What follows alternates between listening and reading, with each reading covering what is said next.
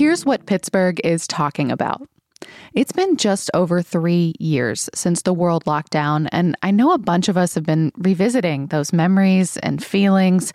And one of the best things about living here in Pittsburgh at that time, I think, is that our medical system could miraculously withstand it all.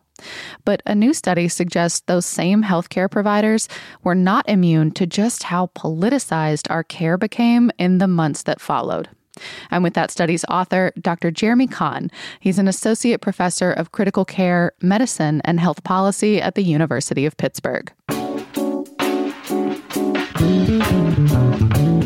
It's Monday, March 27th. I'm Megan Harris, and this is CityCast Pittsburgh.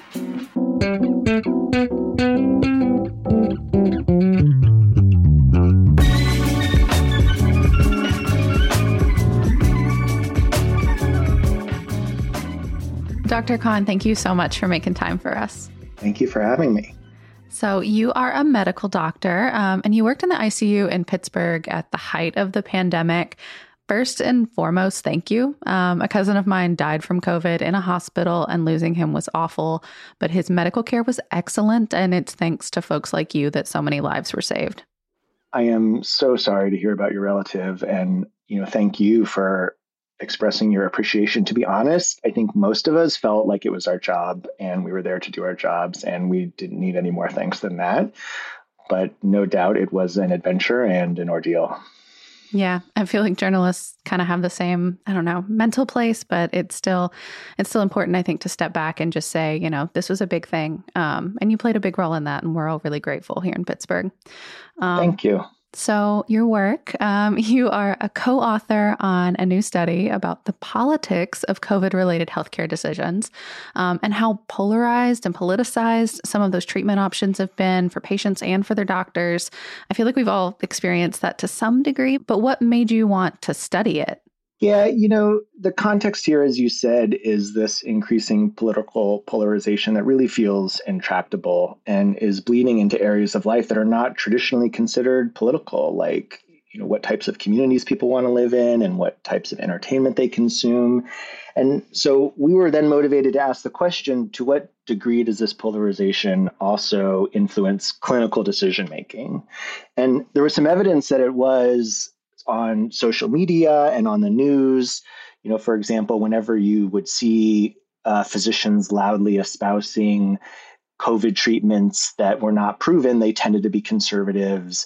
And whenever you saw clinicians loudly espousing vaccination, they tended to be liberal. But those were anecdotes and it doesn't translate to data. And so we wanted to say, could we provide some scientific evidence to show that this polarization was affecting clinical decision making, as we saw in the news and on social media? Were people here in Pittsburgh demanding certain kinds of medicines, at least that you experienced? Yeah, that was the other side of it is, I don't ask my patients what their political persuasions right. is, obviously, but for the first time, I should say, when I was in practice, I was getting more outspoken patients requesting very specific therapies and then hearing those therapies reflected in the media by people of specific ideologies. And that was new to me. Very infrequently would a patient, and in my line of work in the intensive care unit, it's mostly patients' families, right? Most of my patients are, on respirators and are not able to talk, but almost never would a patient's family very clearly articulate a desire for a specific medicine. And that changed during COVID, which made us wonder, what are the factors that are driving these new requests? How did you handle that in the moment, demands like that? Yeah, it wasn't easy specifically because it was new. I think we are trained to listen to our patients and listen to our patients' families and try to come from a position of understanding and respect. So in that context, it felt somewhat similar to our past experience. And we were able to draw off those experiences in having conversations and trying to offer patient-centered care. But it did undoubtedly create conflict that was new. We got some support from our health system, which wouldn't allow us to prescribe unproven treatments. And so it was very easy sometimes to tell patients' families, I'm not able to prescribe that medicine because my health system won't allow me. But I understood the rationale behind the health system's decision, and I tried to communicate that in a non-judgmental way to the patients and their families. Were they receptive to those explanations? Sometimes and sometimes not, Yeah. and I think we've seen some of that conflict play out in the news media where there were even patients in hospitals that went to the courts to try to get redress saying, I'm requesting this specific therapy and I think you have an obligation to give it. That's never been the history of medicine, right? Where patients are able to demand treatments. It's always a conversation between patients and clinicians. But I would say that a lot of the time patients understood and were very understanding. And sometimes there were these very difficult conflicts. Yeah. It's new that political ideology is the value that drives those requests, not the desire to improve symptoms. And that felt very different. And I think it does reflect the importance of our study because it demonstrates how we're in this kind of new world where political ideology has no boundaries. It permeates almost every part of our life now.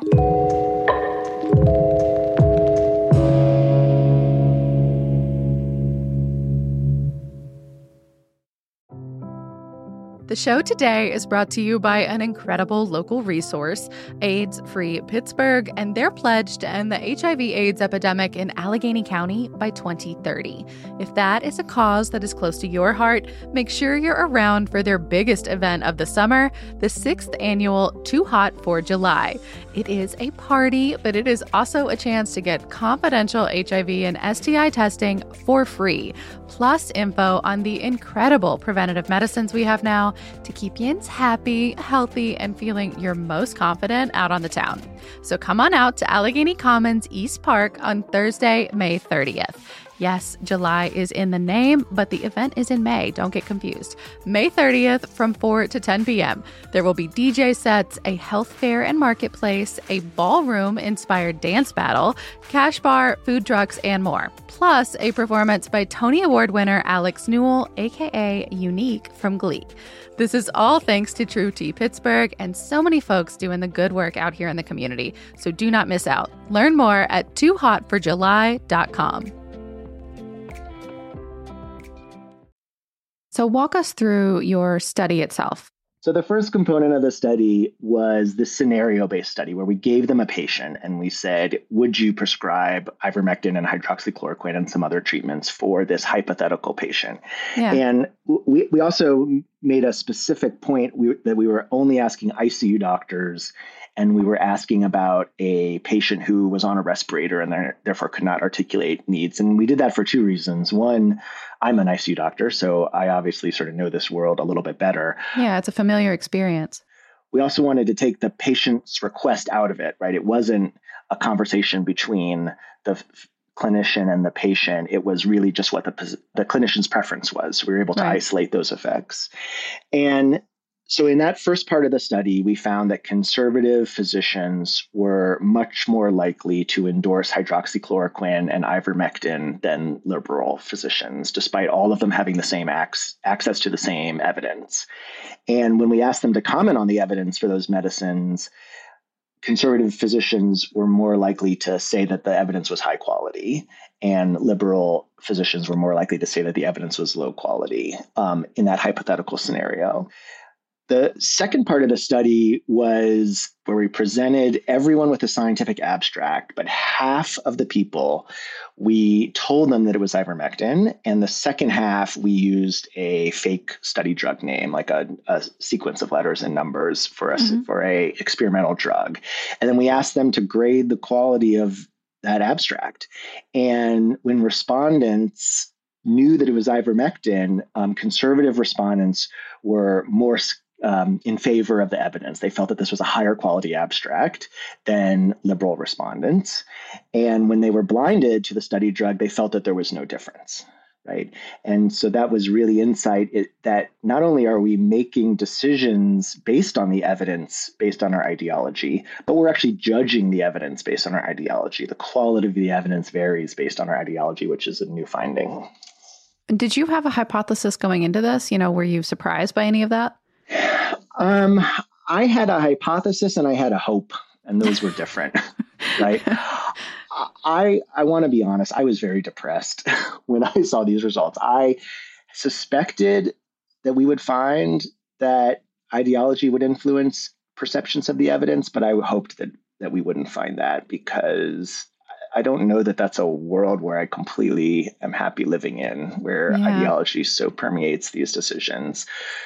but the hypothesis was that we would see this finding, and we did. Yeah. I mean, how do you feel about your fellow physicians being swayed by politics in this way? Yeah, I feel mixed. I feel on the one hand, and this is, I think, the most important takeaway from our study is that physicians are humans, right? And human beings are subject to biases, and physicians are no different. And so, on the one hand, I'm a bit depressed, but on the other hand, it's a bit liberating too to say, look, the world needs to know that we're just human beings and we are fallible, just like every other human being. And we let our biases influence our decisions in a way that others do as well. But the slightly more depressing takeaway is that we try to use this term "follow the science," right? And there's this sort of feeling in our world that if only people would follow the science, then we would make the right decisions. But what I think a takeaway of our study is that term really doesn't have much meaning anymore, follow the science, because we will interpret the science in a way that fits our biases, our ideological biases. And we're going to read the scientific literature through this ideological lens, which means we have our work cut out for us, right? Like we have a long way to go to restore some trust in the healthcare system in that regard. I feel like that was all very illustrative of someone with very practiced bedside manner. Some bad news, some good news, some bad news. Yeah, I'm a scientist and a physician, right? So I always am going to be a little reserved in my interpretation. I'm never going to sort of go too far out on a limb. That's the scientist in me. The physician in me, to be honest, does certainly want to throw up his hands sometimes and say, come on, right? Surely we could do better than this. But this is the world we live in. Yeah. Well, so what is your counsel then to, first, I guess, fellow doctors that maybe read this and are questioning what their bias may be, whether they were part of this or just reading about it. But secondly, for, listeners, would-be patients out there who are now thinking like, oh, is my medical care being compromised, or is there something I can do to get the best possible care outside of these, existing biases that we're all just subject to on a day-to-day basis now? Yeah, so for physicians, I think be cognizant of your biases, right? The only mistake that a physician will make is pretending that they're not biased, right? I think that is very wrong. And you still see that though, right? You still see on social media, people, they're just so confident in how correct they are. And they're so insistent. Yeah, exactly. And when we're challenged on our beliefs, we become even more, we dig our heels in, right? Instead of saying, oh, I'm mature enough to take a step back and say, hey, maybe I don't have all the answers. Maybe there are things that I don't understand. And so I wish all of us would take a step back and just be a little less confident in our beliefs. For patients, it's even more challenging because there's not really a way to navigate the healthcare system better, right? Like based on this news, right? Certainly patients should not be inquiring about the political ideology of their physicians, just like physicians should not be asking that of their patients, right? That feels like a bridge too far. But I've heard anecdotally, like friends who say, their physician had like maybe a bumper sticker or something in their office and it made them question their care, or, that something was being said and openly in the office. And they're like, you know what, maybe they don't think like I do. Maybe I need to go somewhere else. It is happening. Those are conversations I've heard. I don't doubt it. Yeah, I absolutely don't doubt it. And responding to that is the challenge, right? Physicians have to approach patients that they disagree with just from a point of respect and a place of understanding, if possible. Pittsburgh is a really interesting place, right? We're a very blue city in a red region, right? Mm-hmm. And the hospital that I work at sees patients from all over the region and other states, right? It's a tertiary referral hospital, and so. Yeah. It should come as no surprise that the political ideology of my patients is quite different than my own often. And I need to find a way to approach all my patients with some amount of respect in a way that frankly is challenging because I'm a human. I mean, I'm going to first admit that. Here's an anecdote from the pandemic. There was a guy whose wife was critically ill with COVID, and he was coming in every day. And his attire belied his political persuasion, right? He had a Trump hat. And I felt every single T-shirt he wore on every day was somehow sort of more offensive than the next. And it should also come as no surprise to most people, like that I'm a political liberal. I don't need to pretend otherwise. And I was just, every single day, I was just shocked by how more offensive these t-shirts were. And every time I thought it couldn't get more offensive, it got more offensive. And the guy was just the nicest guy in the world, right? Mm-hmm. Just the nicest guy, and was so sweet and was so caring and loved his wife and made really great decisions and in a way that was really constructive. And I couldn't help thinking to myself, 10 years ago, I would have only have known this gentleman as an incredibly nice guy, because he wouldn't have felt the need, for whatever reason, to wear his ideology on his sleeve. Political swag has really come a long way in those 10 years. Yeah, absolutely. Yeah, the swag people are making a fortune, I would think. Yeah, I think I might have gone into the wrong business. But, and I think that's sort of disappointing, and it made my job a little bit harder because I needed to engage with this gentleman, and I ultimately did. And as I said, he was just so nice, but I really long for those days where instead of remembering him as this anomaly, as this weird case where someone who insisted on throwing his ideology in all of our faces was actually a nice guy, I wish I could just remember him as a nice guy. Yeah. Yeah. We're definitely in a weird space where we have to consider each other's multitudes. We cannot always live in ignorance the way we once could. Indeed. Well, any happy notes to leave us with? Well, the first thing is we definitely feel like we're on the other side in Pittsburgh, right? Yeah. And I think this is true of most of the United States. Like, my job in the ICU is way, way easier. COVID, for whatever reason, the patients are just not, we're still admitting patients with COVID, but they're not nearly as sick in the region. People are still dying, but the numbers are way down. Like, I definitely feel like we're back to normal in a really positive way. So a lot of the terrible things that we went through in those first few months and in the first year absolutely feel in the rearview mirror right now in Pittsburgh. Yeah. So that, I think, is wonderful news. It's heartening to hear a physician say that. Yeah. And I think we've learned a lot, and I remember those times with very complex emotions, but in a way that I think we're so much better at this care now. We're so much better at approaching these patients. And I don't know what the future will hold in terms of the influence of political ideology and patient care, but there has to be a way forward. And so I'm optimistic that we have the tools to find it and solve it and resolve some of these conflicts. How we're going to do it, I don't know, but whether we'll do it, I think there's a chance. I think we're all in better hands with folks like you trying to figure out that dichotomy. Thank you so much, Dr. Kahn, for sharing all this. We'll have links to your work in our show notes. Thank you so much, Megan. This was really, really a treat.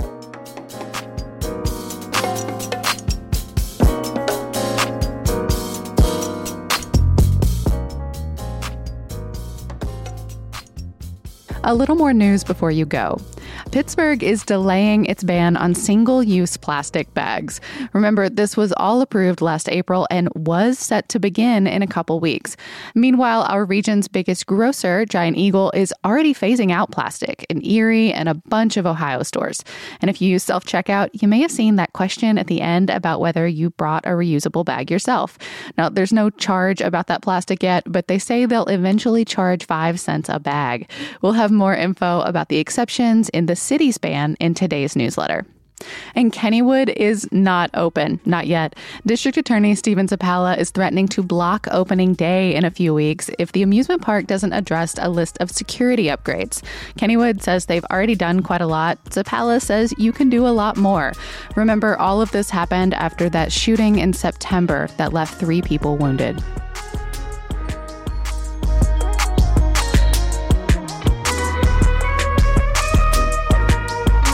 That's all for today here on CityCast Pittsburgh. If you're liking the show, please let us know. Get in those DMs and send us an email, pittsburgh@citycast.fm. And make sure you're subscribed to that Hey Pittsburgh newsletter. Francesca's always got the best to keep you busy in the burg. We'll be back tomorrow morning with more news from around the city. Talk to you soon.